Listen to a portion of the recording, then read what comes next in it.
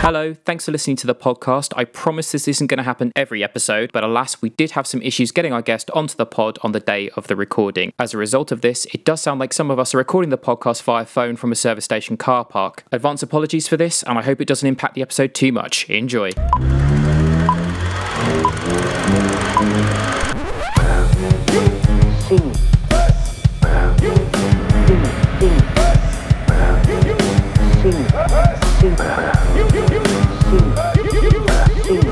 You know the phrase, softly, softly catchy monkey? I could catch a monkey. If I was starving, I could. I'd make poison darts out of the poison off of deadly frogs. 1 milligram of that poison could kill a monkey, or a man. Prick yourself, you'll be dead within a day, or longer. Different frogs, different times. Hello, friends, and welcome along to another thrill ride episode of Have You Seen This? The year is 2003, and here's an important message from your Uncle Bill.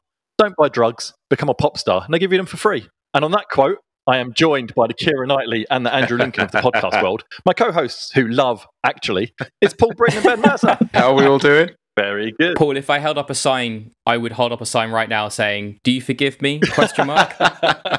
I think time has passed, we're fine. And we finally have a guest this week. The man that got us all out of bed at God knows what time of the morning and joined us very, very late. He can only be described as a legend of the game, and it's Tristan Cooper. Good morning, sir. How are you? Good morning, or almost good afternoon, with the amount of time it's taken me to get set up this morning. Yeah, hi. I'm glad I'm here. I hope I don't disappoint. Ask my ex-girlfriend, so I probably will. Yes, if there's any underlying tension in the podcast, it's not just the recent announcement from Warner Brothers, it's due to the technical difficulties we've had this morning. On with the show then. So we end each pod with a question, which means we start with the same question. And the question was, which movie theme song from the 1980s inspired its very own feature film of the same name? Any ideas? There has been no answers on the Facebook page. Nobody's messaged me. Nobody has given me a correct answer this time around. That's because it's a really hard question. I've got absolutely nothing for this. Yeah, not a clue. Eye of the Tiger? Whose phone is going off? Come on, guys! Hold on. That's Seriously? my wife calling me. Give me a sec. Oh, wow, he's really taking the phone call from his wife. Right, guys, while he's on the phone, can we just have a little brainstorm of a session over this? So do we think, are we going with Eye of the Tiger? Is that our final answer here? It's just Rocky has been a big thing for us, hasn't it? He knew that you'd watch them and you were going to be talking about them. So you think the link is Rocky? That's all I could come up with, bearing in mind what we'd talked about before. So. Super sorry, chaps. I'm back. That's all right. We as a group from the University of Cinema, we have our answer. We're going to go with Eye of the Tiger. Yeah. And can I just confirm that is a complete guess from the top of your head, because it came from Britain, so I can't trust that you didn't Google it. Fuck you, Hammond. Is that the answer? The answer is Eye of the Tiger. Fuck me, you're joking. Fucking hell. Genuinely, that's purely and simply based on the fact that we were talking about Rocky, and it was just because Rocky was in my head, and we talked about that song being a banging tune. There is a film from 1986 starring Gary Busey. Really? Called Eye of the Tiger. Wow. It sounds horrific. One of the taglines is, "Nam was hell, prison unbearable, but coming home meant murder." Oh my. The other tagline, I need to see this film. which makes me so happy, is, "Just a man and his will to survive." Wow. Yeah, Ben, I think it's fair to say that none of us have actually ever seen that film. Even I've seen practically everything from the 80s, but yeah, I don't think I've even heard of that film, let alone seen it. But if it's Gary Busey, I'm really tempted to see it. I now. thoroughly recommend you get on the trailer. The trailer is epic. It looks like a really terrible Rambo remake starring Gary Busey, set to the theme tune of Eye of the Tiger. So well done, Wow. Mr. Paul Google Breen. Fuck off. That was a genuine. Wow. I'm really chuffed. I mean, I would suggest that we review your search history, but I really don't want to tug on that thread. On to our regular show starter then, which is our big picks from the small screen. Hold on. The everything's bullshit in 2020 alarm's going off, so I think we need to jump straight into the news section, because on Thursday the 3rd of December, Warner Brothers Media made a absolutely seismic announcement of epic proportions, which is they're going to release their entire 2021 film slate simultaneously in cinemas and on HBO Max in the USA. I think we need to just dive straight into that. So who wants to start? Trying to use fewer expletives than I really want to, because I really don't want to properly offend people. What a bunch of fucking arseholes. I'm struggling to articulate something to say about this to really get across the anger that I'm feeling now. Probably somebody else maybe ought to go first. Well, I'll tell you what, let's start with our old stalwart, that is Christopher Nolan, because Nolan's now come out and said something about this. I mean, he has to say something about everything that's happening in the movie news at the moment. So he said, some of our industry's biggest filmmakers and most important movie stars went to bed the night before thinking they were working for the greatest movie studio and woke up to find they were working, in fact, for the worst streaming service. Ooh. Ouch. It's a pretty shocking move, and I think it's something that is being made by people who are serving a higher power. Obviously, Warner Media are owned by AT&T. You know, Wall Street believe that the future of the movie industry is streaming, and that's exactly what they've done. They've tried to put everything behind their HBO Max startup because that is failing. At the moment, it has roughly 8.6 million subscribers. Now, if you compare that to Disney Plus in the US has 35 million subscribers, Netflix has 73 million users in November 2020 in the US alone. So if you compare that, HBO Max is really flagging. And what's worse is there are actually 28 million customers who are eligible for HBO Max because they've already got another version of HBO, but they're just not even bothered to even switch over to this thing. So that's exactly what they've done here. It's the head of Warner Media and the head of the studios, Warner Studios, have made this announcement. And what's really shocking is that they've done this without consulting a lot of people or letting a lot of people know that they were about to do this. This does only apply to the US. So at the moment, in the UK, Warners are still looking to respect the release window. So not all is lost. I'm trying to take the positives out of this. And since the announcement, it has forced UK exhibitors to almost give a definitive reopening date, which has moved forward from May, June to February, March. So, yes, it's terrible. And I do believe that HBO Max, there is probably no future in it. Just trying to find the positives in this situation rather than get all angry about it. Tristan, as a film booker, you probably work closer with Warners than any of us. How are you feeling about this? Yeah, I'm kind of in two minds about it. You guys have already said quite a lot of the points that has been going through my head. This is a deal just in the United States because HBO is only available in that territory. So, but of course, it's the domestic box office that's going to be affected, or is it? There are pundits already saying that because of the low uptake of HBO, people are still going to go out to theatres. So, I can envision that if people have got the choice, there will be those that will maybe choose to stay at home and watch it. But then after several months of captivity, of staying in your house and watching stuff on a small screen, would people rather take that opportunity to go out and watch something on a big screen? Plus, we're talking about, yes, it's a big, big company, but it's one, Warner Brothers. There are still several other studios who are still going to be releasing their content. They're not going to streaming. So it's 17 totally. To 21 films next year. That is quite a chunk of films. But not every single one of them is going to be a heavy hitter. Like take Godzilla versus King Kong, for instance. The last Godzilla did not perform that strong. And so this one maybe isn't, going to be the big hit, even if it was just in theatres, as they call it in the States. Speaking as someone who actually sat through Godzilla King vs. Monster, I was there and I watched it underperform in the room as it completely underwhelmed the audience that was sitting there with me. All three of them. Sold out yeah, I mean, it's funny that you should mention Godzilla vs. Kong, because obviously Legendary Pictures, who have a 75% stake in Godzilla vs. Kong, they were completely blindsided by this, and there is talk today, this morning in the industry papers, that they're going to pursue a legal course of action because they tried to sell Godzilla vs. Kong to Netflix last week for $250 million US million. Right, and Warner Brothers stopped the move, probably because they knew they were going to do this a week later. So yeah, they're very pissed off. Gal Gadot has already been paid an undisclosed sum for Wonder Woman 1984 to come out direct to streaming. People's contracts have the money that these films generate written into their deal. And how much money is Warner Brothers going to have to fork out in sort of these legal proceedings and all these back-end deals just to offset this decision to bolster their failing streaming service? When this all broke last week, the actual structure of it is bafflingly weird as well, because take Wonder Woman, for instance. On Christmas Day, they're going to do a simultaneous release. Wonder Woman is going to play in theatres for as long as it can, but apparently it's only going to be available on HBO Max for like 4 weeks, and then they're going to take it off the streaming service. And if they're going to have that template all the way through next year, that just seems weird to me as well. It's like they want to go out of their way to lose money. So on a positive side, today, ironically, that we're recording this, is the first day that the vaccines have started to be used in the UK.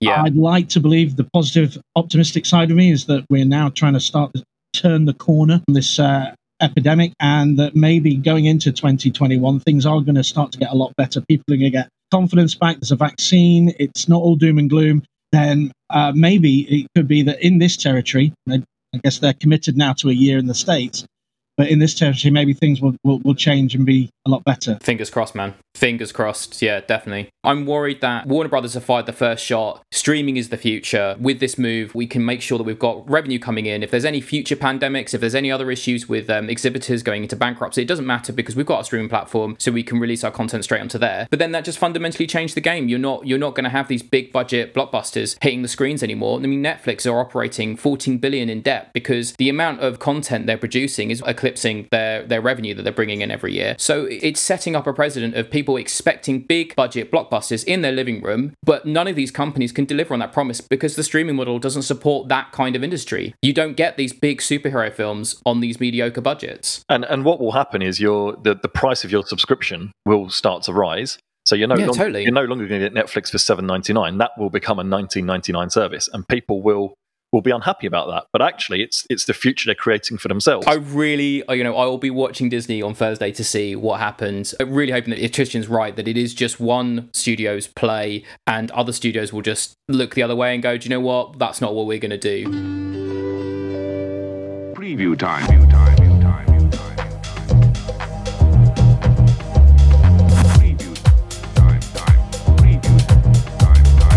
Presenting highlights from some of our current West End attractions. So back to our regular show starter then, which is our big picks from the small screen, and it's a highlight that we've watched or streamed outside of the two films in review. I'm going to start because I've got a little bit of a bone to pick with Mercer on this. If I read this review, a dystopian YA adaptation landfill made only mildly interesting by its depiction of futuristic steampunk.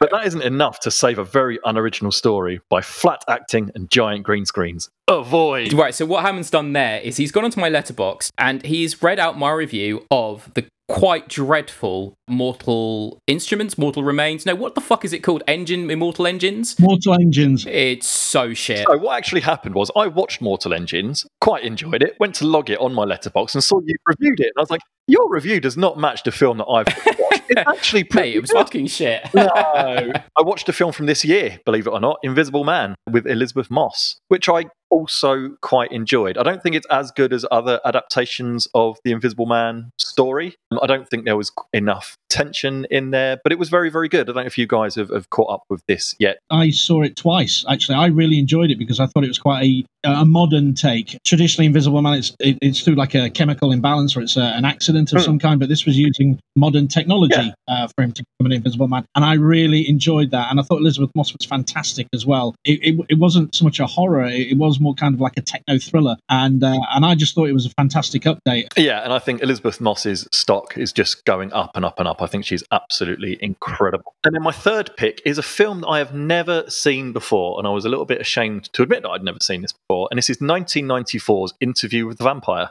I've never seen this before, and I thought it was brilliant. Really, really enjoyed every bit of this. Brad Pitt and Tom Cruise being very, very camp as vampires, raising Kirsten Dunst as a child vampire. And, I'm sure everybody in the planet has seen this apart from me, but I really enjoyed it as a first watch late last night. Why do you like Mortal Engines? I'm sorry, I gave you a very easy ride just then, and I gave Paul a really hard time last episode, so I think I need to understand, what is it about Mortal Engines that you liked? Because it was just green screen, pure, young adult, dystopian bullshit. Okay, first of all, my wife and I are not going to watch Mortal Engines 5 weeks before Christmas every year, so that's fine. Not a great film, but just entertaining. It is nonsense. It's utter hogwash, and it is essentially the British have decided to escape Britain and march across Europe in their giant roving. I was going to say, if there was ever like a visual representation of what people were hoping for after Brexit, Mortal Engines is the one. Tristan, what have you been watching, mate? Inspired by you guys, and also the fact that we hit December 1st, 8 days ago, I've been watching Christmas films quite a lot. So I've been trying to watch some new stuff. I watched Christmas Chronicles 2, not the greatest film on the planet. Quite sweet, quite fun, very silly in OTT. And I do like Kurt Russell as Santa Claus. It works. Now that he's in the right age bracket, he's quite charming and he's good. So I watched the Lego Star Wars Holiday Special. If you're a Star Wars fan, you will love it. Did you find it funny? I take it by your question that maybe you didn't. I thought it was hilarious. I thought that the Lego humor has been applied to so many different franchises. I've played practically every one of the games that's come out. And I just really dig them, and I just thought it was great. And with Rey going through the little time travel thing that she does, just visiting all those little moments through the Star Wars franchise, gave me a great thrill. And at like 47 minutes, however long, it doesn't outstay its welcome. Yeah, it's very short. I just thought it was really enjoyable, and I've watched it a couple of times, and I thought it was great. I've also been watching classics as well, like I watched Elf, Nightmare Before Christmas, a couple of my personal favourites, and your favourite, Ben, Love Actually, as well. No. I mean, who doesn't enjoy a bit of rapey Andrew Lincoln every once in a while? No one does. It's over sentimental, but it's perfect for this time of year. I totally understand why people love that film. I'm totally open to reappraise this film. I just, as I said, I think it's narratively and structurally a bit of a mess, but individual portions of it are fantastic. Moving on swiftly from the Christmas theme, because it's obviously stressing Mercer out. TV, again, it's a Star Wars theme. I'm just absolutely infatuated with The Mandalorian at the moment. Season 1, I did all in one day. I did like a Mandalorian Monday during the summer, and I watched all 8 episodes and thought it was great, but I couldn't hold back this time. I've had to watch the episodes as they dropped each week. So 6 episodes in, season 2 has just been absolutely, to use a Hammondism, phenomenal. It's just been great watching each week, and the last 2 episodes have just been absolutely stunning, bringing a character in who's only ever been in animation form, and bringing back a classic character from 37 years ago, which just gave me... Wonderful. I was just elated. The Mandalorian delivers. It's the best thing, outside of Rogue One, which I loved as a film, I think it's the best thing to happen to Star Wars in decades. So, loving that. I think it's the best TV show available at the moment, I think. Wow, okay. What it's doing so well is it's giving fan service to people like us who are really embedded into this franchise, but also they're very short episodes, they're very narratively tight. I mean, Robert Rodriguez on the last episode was just so good with the action. Even if you're not a Star Wars fan, you're going to get something out of this. And they're not afraid of episode length as well, because this is the shortest episode. The most recent one is something like 34 or 36 minutes long. Unbelievable. Considering how much happens, Yeah. I couldn't believe it. Each episode is like a mini film, a mini movie, and like you said, the action's fantastic, but it's also that the detail in the story, and more importantly, the character as well. There was big concerns about, this guy's never going to take his helmet off. How are you going to relate to him? How are you going to emote to him? But you do, you're totally with his character and with this quest that he's on to return the child back to whoever he belongs to, which I don't know how long they're going to stretch this out, but we've learned some very important things in the last few episodes, and I can't wait for the next 2. So very excited to see those in the next couple of weeks. That was a great impression. Yeah, thank you. And finally, the big film that I watched this weekend, which I've been looking forward to since, 2007, was Mulan, the new live-action version of the classic tale. So it's now finally available to watch without you having to pay premium, unlike your wonderful guest last week, Miles, who actually paid his 20 quid. I was very much against that, so I've been waiting to watch this. I have to say, it's very enjoyable. It's epic in the way it's been shot. It's glorious to look at. It's the standard Mulan story. Unlike the Disney's animated version from 98, there's no singing, no songs, there's no little Mushu dragon, and I know that fans of the film might miss that part, but it's a very good, solid telling of the story. I mean, it's great to see Donnie Yen in anything, but he's fantastic as this general of the Emperor's army, and the lead actress as well is very, very good. So, a highly enjoyable film. If you guys get a chance to watch it, it's well worth it. Nice one. Awesome. Paul, what have you been watching, mate? I've watched a 5-part documentary series on Sky called The Comedy Store. So it's about the Comedy Store in LA.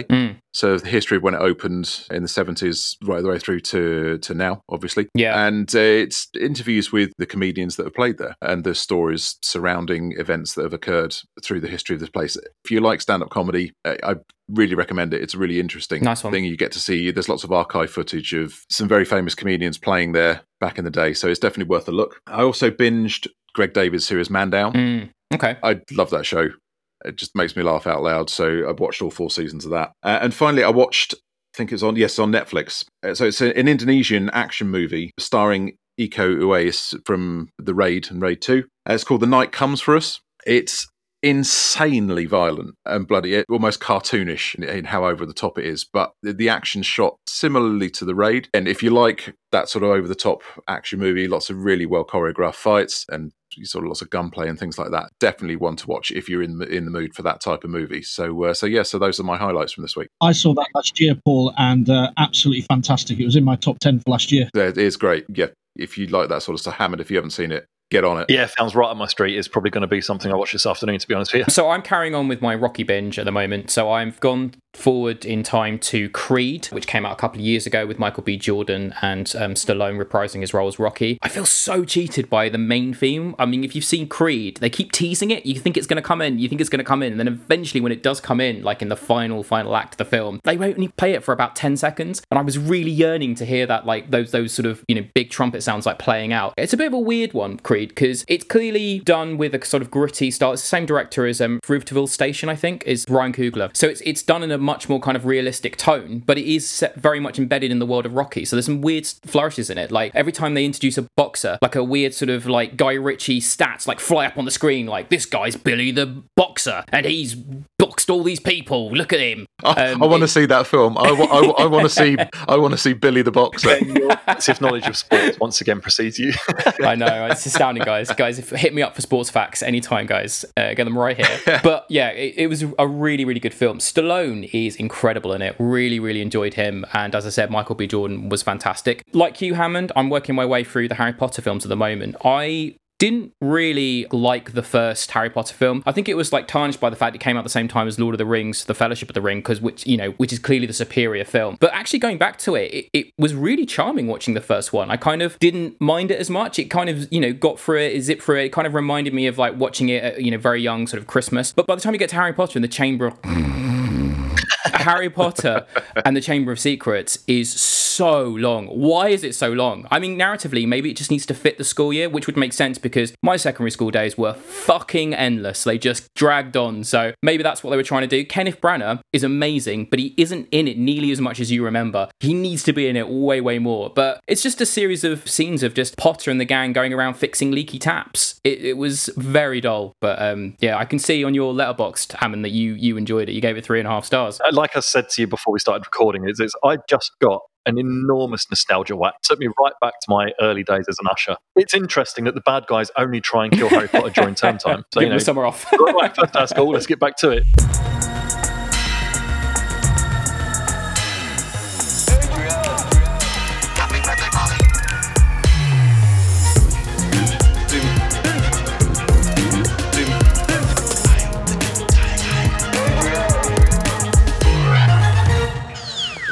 It's a robot! Right, so it's now time to turn a spotlight onto our guest. Tristian Cooper is an industry veteran with many years working in the exhibition industry, working across a variety of different roles. He is currently a film booker and programmer for Cineworld Cinemas. Tell us a bit about yourself. What got you into the industry, and maybe tell us a bit about your sort of first days, your early days, and your first roles, because you've been working in the exhibition industry for quite a while now. Yeah, almost 20 years. In fact, next summer will be my 20th anniversary. It was July 2001. Basically, the job that I had before come to an end, and I was just looking for something to tide me over. And there was jobs going at what was then Sheffield UGC. So I went along, did the interview, and got hired as a team member. Cinema's been part of my DNA since a very small child. It was great to sort of take a hobby of mine and actually turn it into a profession. So those early days, I do miss my time at the cinema, although it is now 15 years ago. But I've still got some great memories. I've still got some great friends that I made during that time. Amazing. So you said you no longer work in front of the viewing public. What are you currently up to, and what does your day-to-day look like in that role? Yeah, in 2005, I went for a job position at our head office as a film booker, or film buyer, or film programmer. We've had many different names over the years as the role has changed and adapted. The crux of my job is I work in a team, the film team, and it's our job to look after our core of cinemas, like 100 or so cinemas, split up between the 9 of us. And I look after around 16 cinemas on a weekly basis. And it's my job to plan and program and book in the films that they show. So if I just take a standard 9-plex, I book in new films. And on a weekly basis, I also decide what's going to continue to play in those cinemas. So on a weekly basis, we speak to distribution. We tell them this is exactly what we're playing in this particular cinema, and do that times 16 for myself personally. And that's the essence of the job. So basically, it's booking in films, and then it's a supporting role to our cinemas as well during the course of the rest of the week. Most of my team think that you guys just sit around all day watching films. How many films do you think you guys actually do watch when you're deciding what goes into the cinemas? Yeah, that is something across the industry. I think everybody looks at every exhibitor's film teams and thinks that that's all that we do. It is a core part of our job. We do go to what's called exhibitor screenings. We get to see films in advance of release, and it's not just a jolly to sit down and enjoy films, but it is actually quite important because we make decisions based on viewing these films. So we have to decide, is this commercially viable? Is this film going to work in all of our cinemas? No, it might only work in, say, 20 or 30, where we know there's an audience profile for that type of film. Cineworld's quite famous for the way that we support the Bollywood community, for instance. Yeah, totally. It's a huge part of it. Yeah, we've got cinemas in key locations across the country where Bollywood product is bigger than Hollywood product. So the people who are booking those cinemas know this, and they know that when the Bollywood titles come along, those are the films you have to prioritize getting into the cinema, because the audience in that area, in the catchment area, that's what they want to go and see. I've often said that, yeah, it's great to watch all these films and people get quite jealous and go, oh, you must have a great time. But we also sit through some absolute shit as well. We watch the bad films so that you don't have to. Christ, if Britain's ever a film booker, I'm going to work for McDonald's. Easy. Wow. Amazing. So we're coming up to the end of the year. Do you have a sort of top 10 films of 2020 that actually did come out this year and weren't just pushed back to 2021? I do. And actually, funnily enough, my top 3 has stayed the same since March, but there are a few streaming films that I've got in there. I'm expecting some kind of grief from my first choice. At number 10, I know you guys did not like this, so I'm expecting you to boo me, so please, by all means. But I'm a big fan of the lead star. I love the whole concept, and I absolutely enjoyed this film a lot more than probably I should. But at number 10, it's Eurovision Song Contest, the story. Oh dear, oh dear. We're off to a bad start. We can only go up from here. And exactly. Well, no, I absolutely do it. I'm a big fan of the Eurovision. I thought that Will Ferrell, as an American, absolutely got the spirit of it correct and right. It made me laugh. I thought the songs were great, and Dan Stevens steals the film. I loved Eurovision, and I'm unapologetic. Okay, number 9 is Jojo Rabbit. Great pick. Number 8 is The Trial of the Chicago 7, which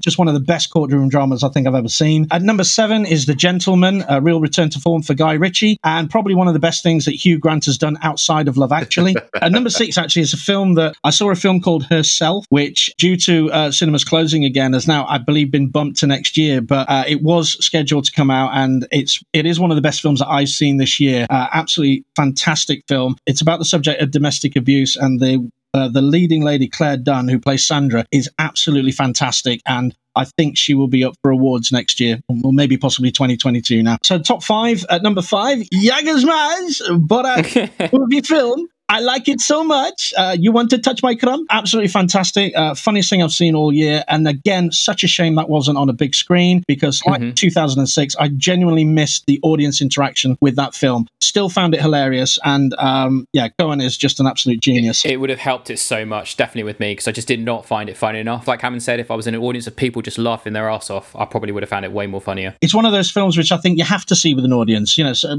most comedies, you would agree that you do actually have to do that. So at number 4, causing more controversy, especially for Ben Mercer, is Tenet. I absolutely adored this. I got it. I've heard a lot of what you've been saying. You managed to hear something in that film, did you? Yeah, absolutely. There are sequences where I do believe that Nolan does it on purpose. It's quite clear he does it on purpose. He's come out on the record and said that, yeah. And I just think that adds to it, because, sometimes when you're watching a big blockbuster and you can hear everyone in the scene, like, okay, I love Avengers Endgame, but in that final finale, who the hell can hear anybody talking to? You can stand right next to somebody and you won't be able to hear what they're saying amidst all that carnage. But yet we as an audience can hear it perfectly. And I guess that's the filmmaking process. But at the same time, I don't know. I just like the way that Nolan makes his films, and Tenet for me worked. And I thought, well, chances are that's information we don't need to know. I got the story without having to know every bit of dialogue. That makes sense. Sorry, you wanted more realistic audio from the film which features space aliens and giant Ant-Men. Yeah, absolutely. Yeah, that's a criteria for me.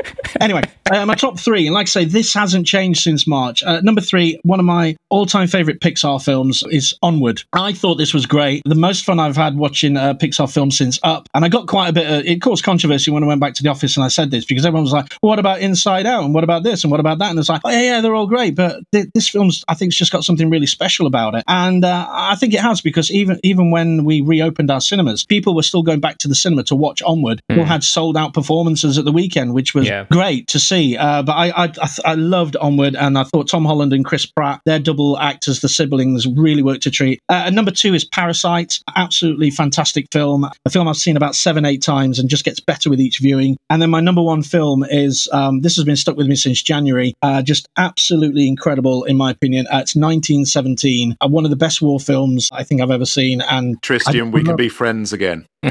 Oh, okay. Oh, Paul. Oh, that gets the Paul seal of approval. Okay. Oh, yes. 1917. I've watched it again on Amazon Prime recently. And even on the small screen, the intensity of that film doesn't let up. But yeah, I got to see it again in IMAX at the start of the year. And it's been my number one film for the last 11 months. Absolutely incredible. So there you go. There's my top 10 for 2020. Nice. Fantastic. Just for people maybe listening onto the podcast, I know that film programming is certainly an interesting role that people would like to get involved with. If you had any advice for anyone who's listening now, how would they go about maybe one day becoming, part of your team or part of another sort of film booking team? Well, if people listening who are working in the cinema industry already, like working in a cinema at site, show the passion and enthusiasm for film and speak to your general manager. You guys, I'm sure, have people who work at your cinemas who might have mentioned things like this before, perhaps, maybe? Definitely. Yeah. I know that when I started working in Sheffield, I had no idea what the process was for getting films into cinemas. I don't think, anyone outside the business does know that. They go to the cinema, films they're showing, they have no idea of what the intricacy that goes on behind the scenes. I didn't. I learned that as I was working in Sheffield, because in 2002, I was given the task of doing the film times for Sheffield, and I worked with a guy called Ian McLeod, who was working in the film team at the time. In 2005, he left, and I ended up going for his job, and I kind of replaced him. Nice and one. That was my way. So if you're working in a cinema, speak to your management, show that your enthusiasm, ask questions about what kind of roles are happening at the head office. Tristan, we always like to ask our guests this. So do you have a guilty pleasure that you would like to share with us? To be honest, I have many guilty pleasures. There's a couple are in my top 10 for this year. But interesting, keeping with the theme of what you guys have been talking about, I happily admit that I've got a soft spot for Rocky V. Ooh. Yeah, it's the one that's always given a lot of grief. A lot of people don't like it. They feel it's the lowest run of the franchise. But I recently watched all 6 of them. And I loved Rockies 1, 2, 3, 4. Absolutely fantastic. And then I got to Rocky V and I thought, this is one that's I'm just not going to enjoy. But watching them in sequence, there's a lot going for it. You've got the original director back. You've got a wonderful cameo by Burgess Meredith in there as Mickey. And there are some negatives, like the Tommy Morrison, the real life boxer, was hired to play Tommy Gunn, and he can't act. He is terrible. You've got, is it Richard Gant, who's playing the Don King-esque boxing promoter, OTT, flamboyant, very annoying. It's tough to get through his scenes, although it's wonderful when Rocky punches him out the end. And what I actually love about Rocky V is the fact that every Rocky film has got a standard modus operandi, to the point where in the 80s, everyone's like, oh, it's another Rocky film. You know exactly what's going to happen. He's going to get in the ring at the end. He's going to win, blah, blah, blah. But what Rocky V does is it ends actually in a street fight. You don't see Rocky get into the ring. He actually ends up having a big smackdown with Tommy Gunn in the middle of the street. And that was quite different. And I like it for that. A lot of fans don't. People do deride it. I actually found that Rocky Balboa hasn't aged as well over Rocky V. But I know that a lot of people will probably give me a lot of grief and are probably shaking their heads at their laptops right now going, I know Paul is. Yeah, Hammond's silence speaks volumes. I've got nothing to say to you ever again. I recognise it's not the greatest film, certainly not in the franchise or by any means, but there are lots of elements I enjoy about the film. Yep. Sorry, guys. That's my choice for this section. The most incorrect guilty pleasure we've ever heard. Whoa. You've just decreed your... Let's move on. We're moving on. That's twice you've managed to ruin my morning. You got hyped, kid. You got hyped. Oh, you got hyped. All I have for you is a word. Avengers! What'd you say? What's that? Moving on to our regular feature then, which is our 2 films in review. And this week were picked by Breen. So Breen, talk us through your picks and tell us your thoughts. Okay, so the 2 choices this week were from Amazon Prime, a film called Lucky from 2017, which I never got around to seeing at the time. The second film was on Netflix. It was a horror film that came out this year, 2 or 3 weeks ago, called His House. So let's start with Lucky, shall we?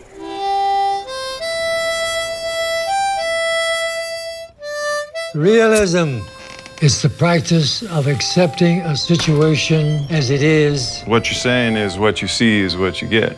but what you see is not what I get. Lucky fell down. Let's not make a production out of it.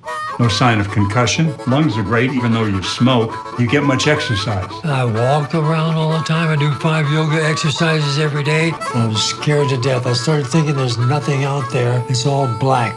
the void. Which is the story of a 90-year-old man played by Harry Dean Stanton who lives in a little backwater town. It's about him coming to terms with his mortality. Mr. Hammond, I think you wanted to go first. I didn't get it. I didn't get it. What I've really enjoyed about doing the podcast with you guys is that I think previously I would have just looked at this film and gone, well, it's rubbish. Actually, it's not a bad film. It's just not for me. I found it very slow. Don't really understand the point. I don't really get what happened. The second half definitely improved, but it just left me feeling a little vacant. I don't really understand what I watched. I can't really say anything else. Love Harry Dean Stanton, adore the guy, think he's great, loved him in this. I just didn't get it. So I'm really, really interested to hear what you three have to say about it. I can see why potentially it would be you could get that and just not get it. I have to say that I absolutely loved this film. Harry Dean Stanton, for me, I just think is a wonderful actor, and obviously I would watch him just paint the fence because I think he's just fantastic. But it's such it's like an essay on someone coming to terms with their mortality and basically thinking they're invincible, that they keep going. He's 90 years old, the character he's playing in this film. I believe he was actually 90 years old when he made the film. Yeah, I mean, you say character. I mean, it wasn't long before this film being made and then him passing away, unfortunately. Yes. Yeah, which is surprising considering the yoga exercises that he does during the film and the opening few sequences. I can't even do that now. He's extremely active, and it was a real shock to sort of discover wasn't long after the making of this film that he did pass away. But as a treatise on someone coming to terms with their mortality and then just being happy with where they were and how they'd come to that reaction, and smile being the important word when you watch the film, that will make much more sense. It almost felt a little bit like it was a bookend with Paris, Texas, which I know we all love. Totally. I know it's a different character, but just sometimes it just reminded me a little of that, maybe because of the location and some of the shots. It was David Lynch's son. I think he did a great job. I think he made the very small backwater town that they're all living in vibrant, even though it was small. You got very familiar with the geography of that place with the way it was shot. I think it worked very, very well. And it made me feel good. I just really enjoyed that performance. I was mesmerized by what he was doing or not doing in that film. And then there were just pockets of interactions throughout the film. The one with Tom Skerritt was wonderful. There were just moments that they just took it out of that normal thing, and yes, they may have been slightly quirky in places, but they really worked in the context of the film for him, to get to his realization of where he was and being happy with that. I thought it was wonderful. Mercer, how did you feel about it? I mean, Hammond, has that helped? Why did he shout the C word at a garden every time he walked past it? They barred him. They barred him for smoking. Right, cool. But I also was wondering maybe it was an analogy for the Garden of Eden, because I think this film is very laden with sort of Beckett feel of kind of Waiting for Godot. There's some very absurdist ponderings on life and what it all means. Eden, Garden of Eden, but then again, maybe I was reading too much into it. Yeah, that was the thing. Eves was the place where he got into trouble, and hence why he was so angry with it each time he walked by. But I love the fact that we only saw the perspective of the venue, because it happened a couple of times. I'm thinking, why is he shouting that? Who's it to? Or what's the significance of the yellow tunnel? But then I thought maybe that was a metaphor for, the tunnel of coming to the end of your life type thing. I think it was also because Eves, obviously, because it was, it was a desert town, but that was a green, vibrant garden that was full of life. Yeah. And that he was barred from that again. So again, there's another layer of metaphor there about life and death. I think that's it. Yeah. You get what you take into this film. Like whatever you bring into it is probably what you're going to take away from it. It felt very, as I said, sort of Beckett was a quote, but also like Lynch. It was very Lynchian in places. And case in point, David Lynch is in this film, and it's directed by his son.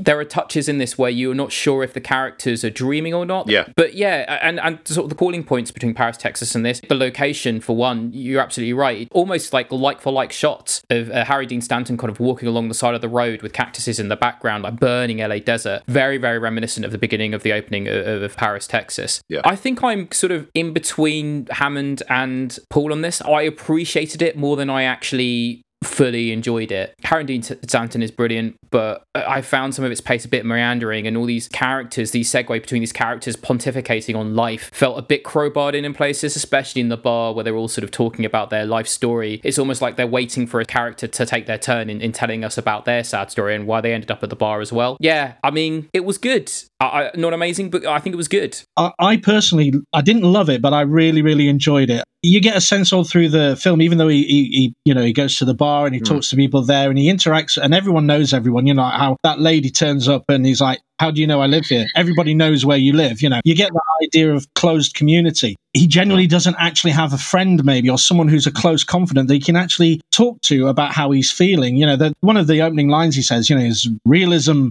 is a thing. And that's his realization of this 90-year lifespan, what's coming down the pike. I love the sequence with Ed Begley Jr. where he's saying to him, like, "You're 90 years old, you smoke like a chimney, yet there's nothing wrong with your lungs. You're a medical anomaly. You're fine. You're fighting fit. Your heart's great." And the look on Harry Dean Stanton's face is like, or Lucky's face is like, well, so what? I'm like, I've got another 100 years or something. I love the metaphor with the turtle stroke tortoise. He's gone, Howard.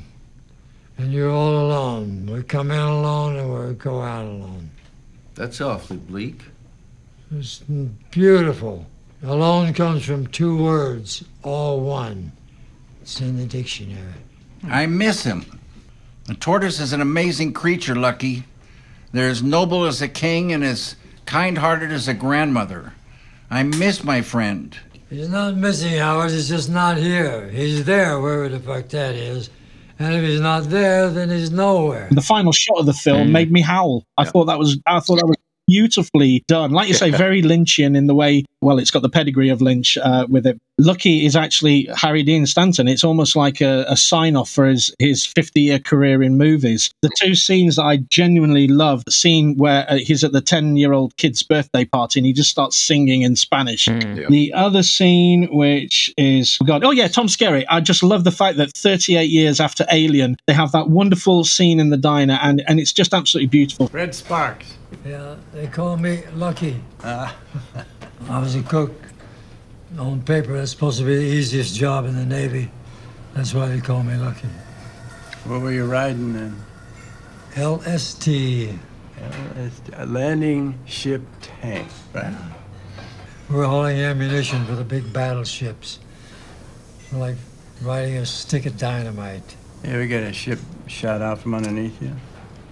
Almost once. I thought it was really interesting because they wrote that into the script. Harry Dean Stanton talked about he was in the Navy and the job he had on that boat. That was actually his job during the Second World War. That's what he actually did when he was in the Navy. So they incorporated that as part of the script. So that was real life he was talking about. Nice. And then on to your second pick then, Paul. Congratulations. You're being released as asylum seekers, not as citizens, not yet. You will be sent to a home of our choosing. You must not move from this address. We are good people. Whether or not you're good people, it's not me that needs convincing. So second pick, as I say, was called His House. So it's a film released this year on Netflix, and it's the story of two refugees from southern Sudan who come to the UK after an extremely harrowing journey and are put into a house where they are told they have to stay, and then strange things begin to ensue. So who wants to start with this one? Fucking hell, mate. This film was horrible. I fell apart. I cannot do horror films. They really put me on edge in a way that I can't even articulate. I don't know what it is. I don't understand the need for people watching things that make people feel this catatonic. I really struggled with this film. Really struggled. I found it fairly tame, if I'm honest. Oh, God. Yeah. Well, I'm just a pansy then, aren't I? I can always tell when a horror film is hitting its mark because my wife will watch it from behind a cushion and ask me, has it happened yet? Is it over yet? And that was the case for perhaps the first half of this film, but certainly not all of it. I mean, there was real tension in some scenes, but it really followed up with the usual jump scares that we've come to expect from this kind of genre. And it it was lacking a little once the story started. But I think that's why it was so effective, because it didn't have the jump scares. It had the absolutely horrific sound design of the pitter-patter of feet stomping around the different parts of the house, which made it more... In fact, one of the notes I have here is that towards the end, when it goes a bit more CGI heavy, it's not as effective as when it's just a sort of a real-life person walking around the place. Yeah. And that's it. It's those looking off into the distance and sort of hearing something and then maybe seeing something, but did you really see it? And that was effective for me. And that's what the problem with a lot of horror films is, that once you get to see the evil thing, all of what you've created in your head is gone. And that was my issue with this. But I really enjoyed it. So for a first-time director, I think they did a really good job. I think they told a very interesting story in a really sort of different way. And the scary part of it was very effective very early on, when you didn't know what it was. Once that was manifest and it became, like you said, a bit more CGI heavy, or it was just a bit more blatant, all of the tension for me then drops out, and it just becomes a little bit more conventional at that point. So the holding of breath for the first half an hour is then released, and then I'm not scared anymore after that. But I thought it was really, really dynamic in the way it kept sort of jumping backwards and forwards in terms of the time frames and things. That was wonderful, and I enjoyed that story of their getting from southern Sudan to the UK. That was great, and also the sort of revelations that brought up as it went along as well. I thought that was really interesting. Paul, that was literally what I was going to say. Like, which sort of unveiling are you talking about? Because there is a third act reveal in this film that absolutely floored me. I couldn't believe it. It was incredible. It deals with that backstory of how they actually arrived there. Yeah, I don't want to sort of spoil it for people who haven't seen it, because it is, oh wow, I did not see, and it's genuinely did not see that coming. It's sort of quite revelatory in modern filmmaking that something was able to sort of surprise on that level. I enjoyed that nobody did anything overly ridiculous. I mean, how often do we watch horror movies and we turn into Jay from 40-Year-Old Version? We're shouting, "Get out the room! Get out the room!" Nobody did anything particularly stupid. I mean, I probably wouldn't put my head in a big hole in the wall, having seen somebody else looking at me through it. But hey, I'm just one guy. I thought the two lead actors were exceptional. They were brilliant. Rial, played by Wunmi Masako, was so good, and they played off each other so well. One of the big frustrations I found, and I think it was intentional, is that we never actually know where they are. I mean, that's brilliant, though, I think. Yeah, we feel as lost as they are. When he goes to the shop, where are we? Are we in London? And the guy's like, yeah, sure, why not? and I found that really, you buy into the character's frustration. But all in all, I did enjoy this. Yeah. Tristan, what did you think? I really liked it. A lot of the stuff that you guys have been saying, I completely agree with. I thought the performances by the two leads were excellent. For horror films, it's key that you actually care about the main protagonists, the people who are in harm's way. And some horror films don't achieve that at all. You can watch an entire film and just not care who's in danger or getting killed or whatever. But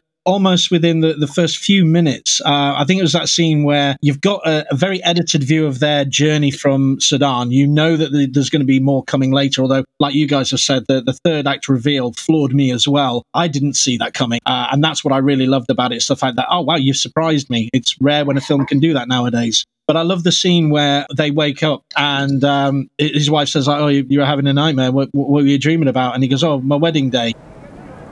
You were dreaming.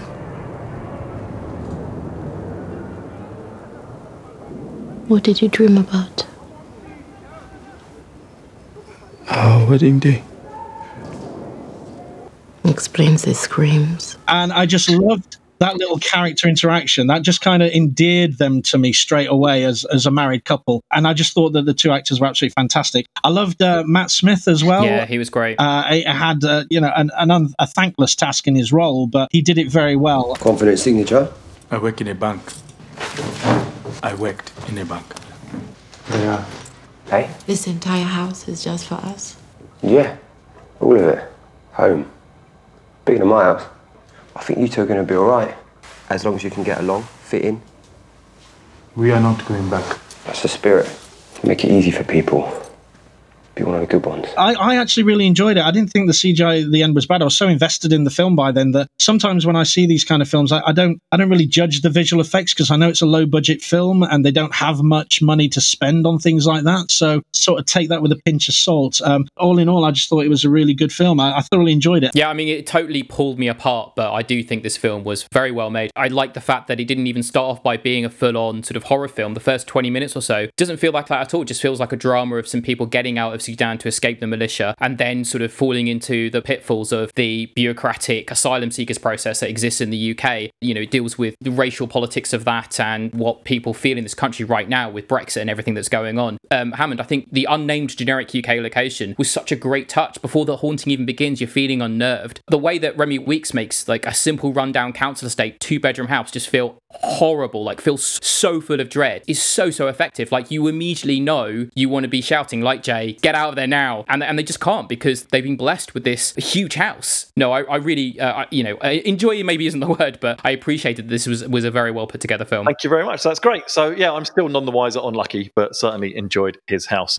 So unsurprisingly, I've got a short list. Watch this. 5. Will Ferrell has to be on that list. 4. Out of Finney, Pulp Fiction. We've got JFK with Joe Pesci. 3. Prohibition.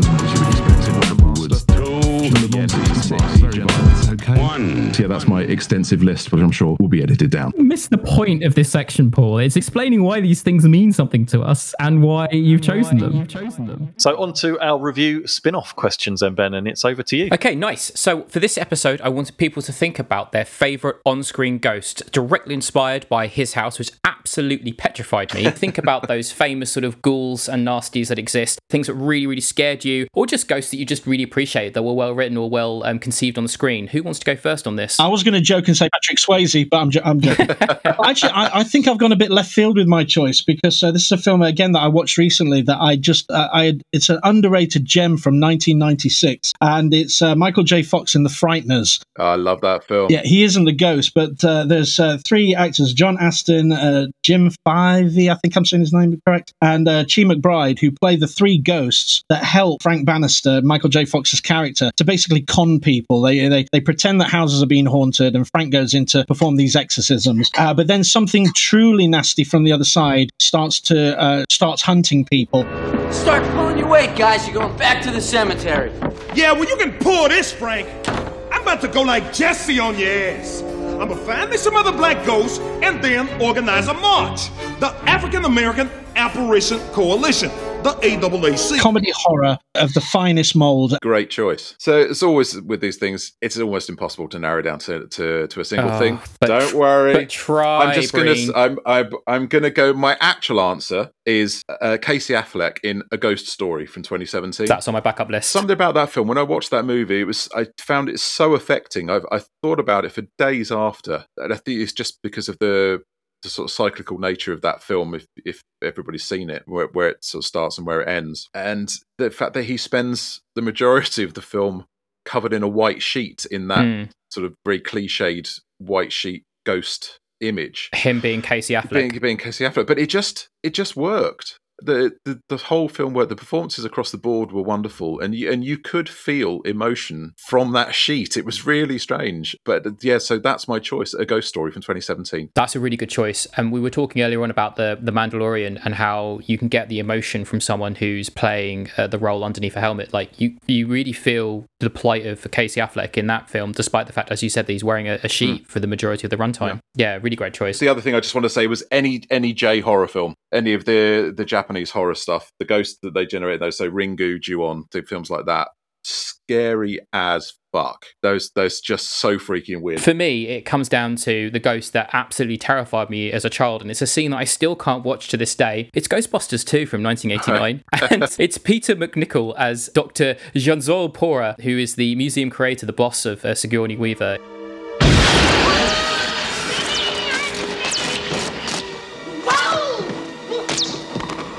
Listen to me. What? Who?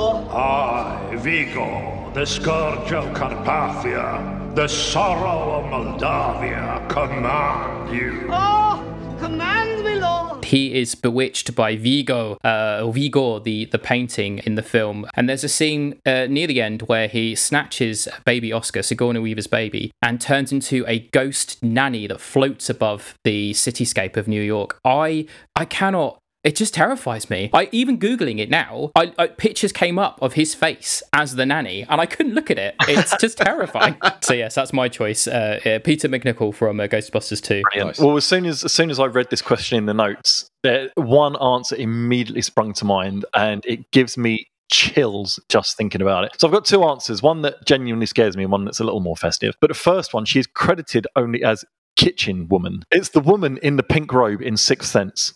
Absolutely. Oh, yeah.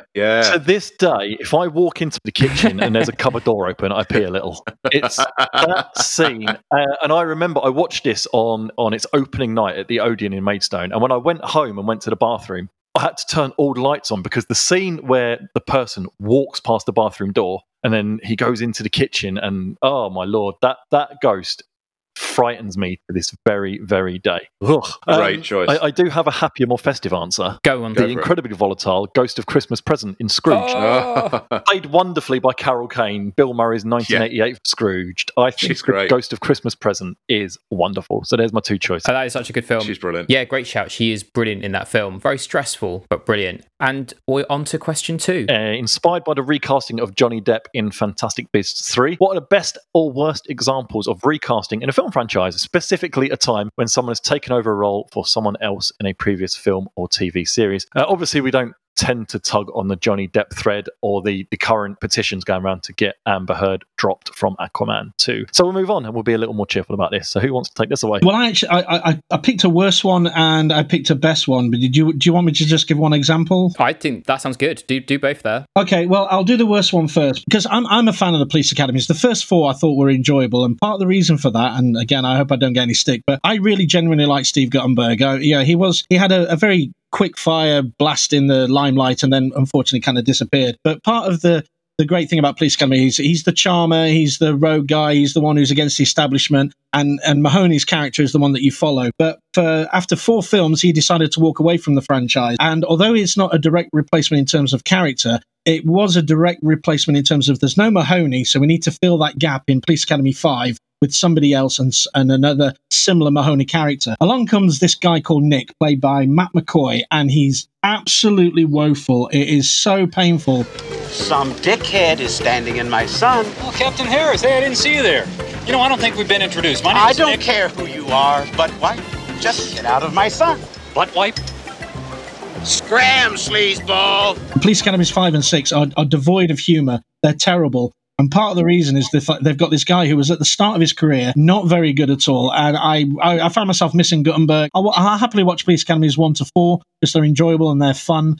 But once Guttenberg left, I was very disappointed with where the franchise went. Yeah, completely agree. I grew up with the Police Academy films, loved the Police Academy films, but much like the Rocky franchise, after 4, just put it down. Don't go back to it. Well, apart from Rocky 5. On a swing of that, for what I thought was best recasting, and this is kind of a double whammy because it's the multi-franchise that is the Marvel Cinematic Universe. In the original Iron Man, you had Jim Rhodey Rhodes, played by Terrence Howard, who's one of my favourite actors. I thought he was great in the first Iron Man, but by Iron Man 2, he was replaced by Don Cheadle, who then had the opportunity in multiple roles to sort of really grow into the character. As much as I loved Terrence Howard, and I thought he was really good in the role as Jim, I just found that Don Cheadle was more closer to the comic book interpretation. Yeah, and on parallel with that, 4 years later, we got Mark Ruffalo and his version of Banner, and more importantly, the Hulk, because from the Avengers onwards, Mark Ruffalo was actually doing the motion capture, so he was also performing as the Hulk, and you just got more of a empathy for that character, which you could in the 2008 version. And so I think both of those choices, one because one actor was particularly difficult, and another one because of money, they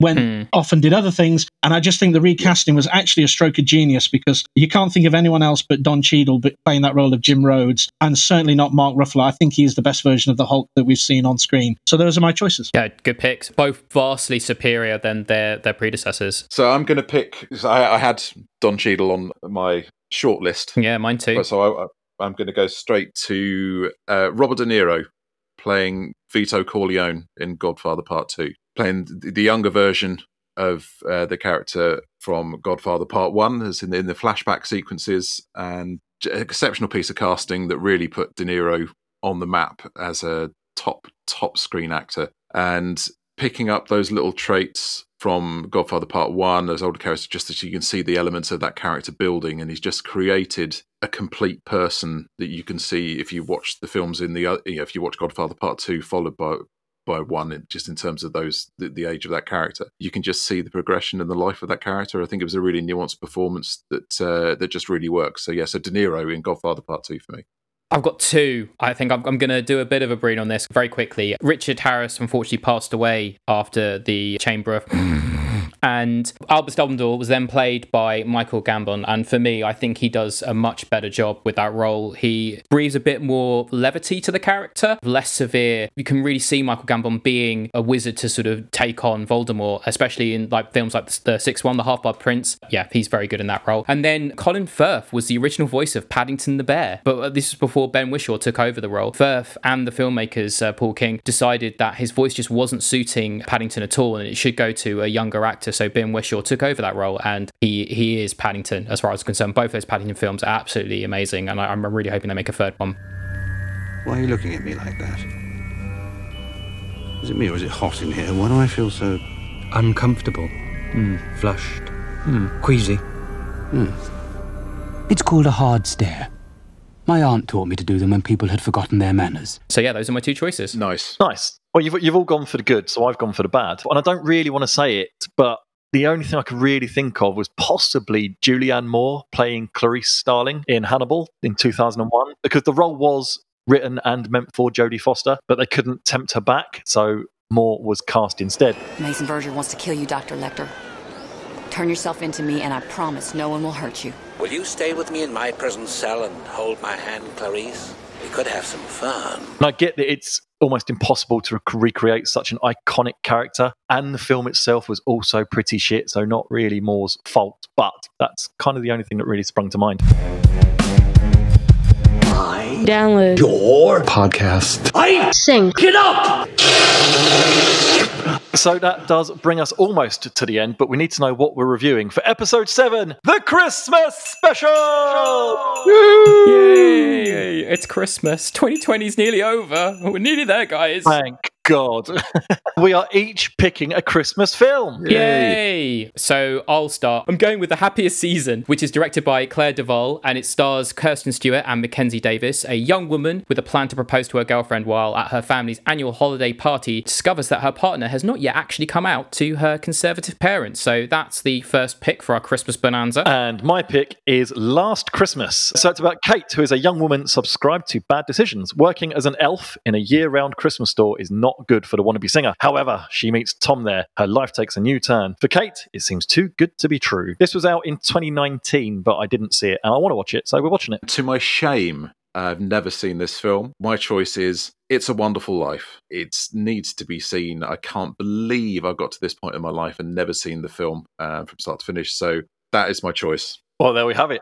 3 Christmas films to get us all Christmassy. So that's it. I just have an end of pod question for you, and this may well play into Tristian's hands in the job that he's got. So if you do know the answer or you want to have a guess, just message me and then we'll shout it out in the next episode. So in terms of worldwide box office, which Christmas film is currently the highest grossing of all time? I'll give you a bonus point if you can get within 15 million. Ooh. If people want to get in touch, they can hit us up on the Facebook page, facebook.com/seen this. We have a new Instagram page, which they can find us. I believe it's instagram.com/seen this pod. Amazing. And we've also got our email account as well, which is seenthispod@gmail.com. So lots of ways to get in touch with us, and we'll give you a shout out on the next episode, which we'll be releasing on Christmas Eve, give you something to listen to over the Christmas holidays. And that is it. That is all from us. So Tristian, thank you for ruining my morning. Good pleasure. I'm glad I managed to ruin the morning for everybody waiting for me to sort out my laptop. So yeah. On a serious note, thank you so much for joining us. It's great every time we get you on the podcast. Really, really enjoy it. I wish you a very, very happy Christmas, mate, to you and all your loved ones. And thank you very much indeed. Thank you guys for having me on again. I really enjoyed it as always. I just want to wish all 3 of you a very happy Christmas and a very Merry New Year to everybody. Once we get back into opening up our cinemas, get back to the cinema. If there are any cinemas in your local area that open over Christmas for films like Wonder Woman or the new version of Christmas Carol, doesn't matter who they are, just go visit the cinema. enjoy, have a great time out. They are safe environments, and you'll have that bit of magic for your Christmas. So nice one. So yeah, my goodbye for this week's podcast is coming out in 2021. It's coming out simultaneously on HBO Max, and it's also coming out on the pod. So look out for that next year. There's no money in goodbyes. So yeah, that's me. Have a good one, guys. I just want to echo Tristan. Thank you so much for coming on, mate. It's always a pleasure. Apart from obviously Rocky V, and to everybody else, thank you so much for listening. Be good. If you can't be good, be careful. Take care. Be safe. Christmas Eve for episode 7. Awesome. Thanks, guys. You've been listening to Have You Seen This with Paul Breen, Ben Hammond and Ben Mercer. The main theme was written by Akira Ifukube and remixed by Ben Mercer with beats supplied by Lander. Please like and subscribe and share where possible, and check us out on Facebook, facebook.com/SeenThis, SCENE this, for all the latest updates. All views and opinions in the podcasts are those of their hosts. You never forget your first time in the cinema. The screen, the sound, the stories. A space where everyone can switch off from the outside world and lose themselves in the magic for a few precious hours. But that magic isn't just in here. It's out there too. It's the magic that supports more than 20,000 jobs across the country and keeps the cafes, restaurants and bars buzzing. It's the magic that backs incredible UK industries like distribution, production, and amazing special effects. It's the magic that even helps our high streets. With more than 75 million visits to local shops and restaurants after screenings every year. But right now, we're in danger of losing this magic. Because despite doing better than ever in 2019, our local cinemas could be closing for good. And we need strong, targeted support from our government if we're going to help them survive. This support will keep jobs safe, support brilliant UK industries, help our high streets bounce back, and keep entertainment at the heart of every community. Let's keep the magic alive. Ask your MP to help the UK's cinemas.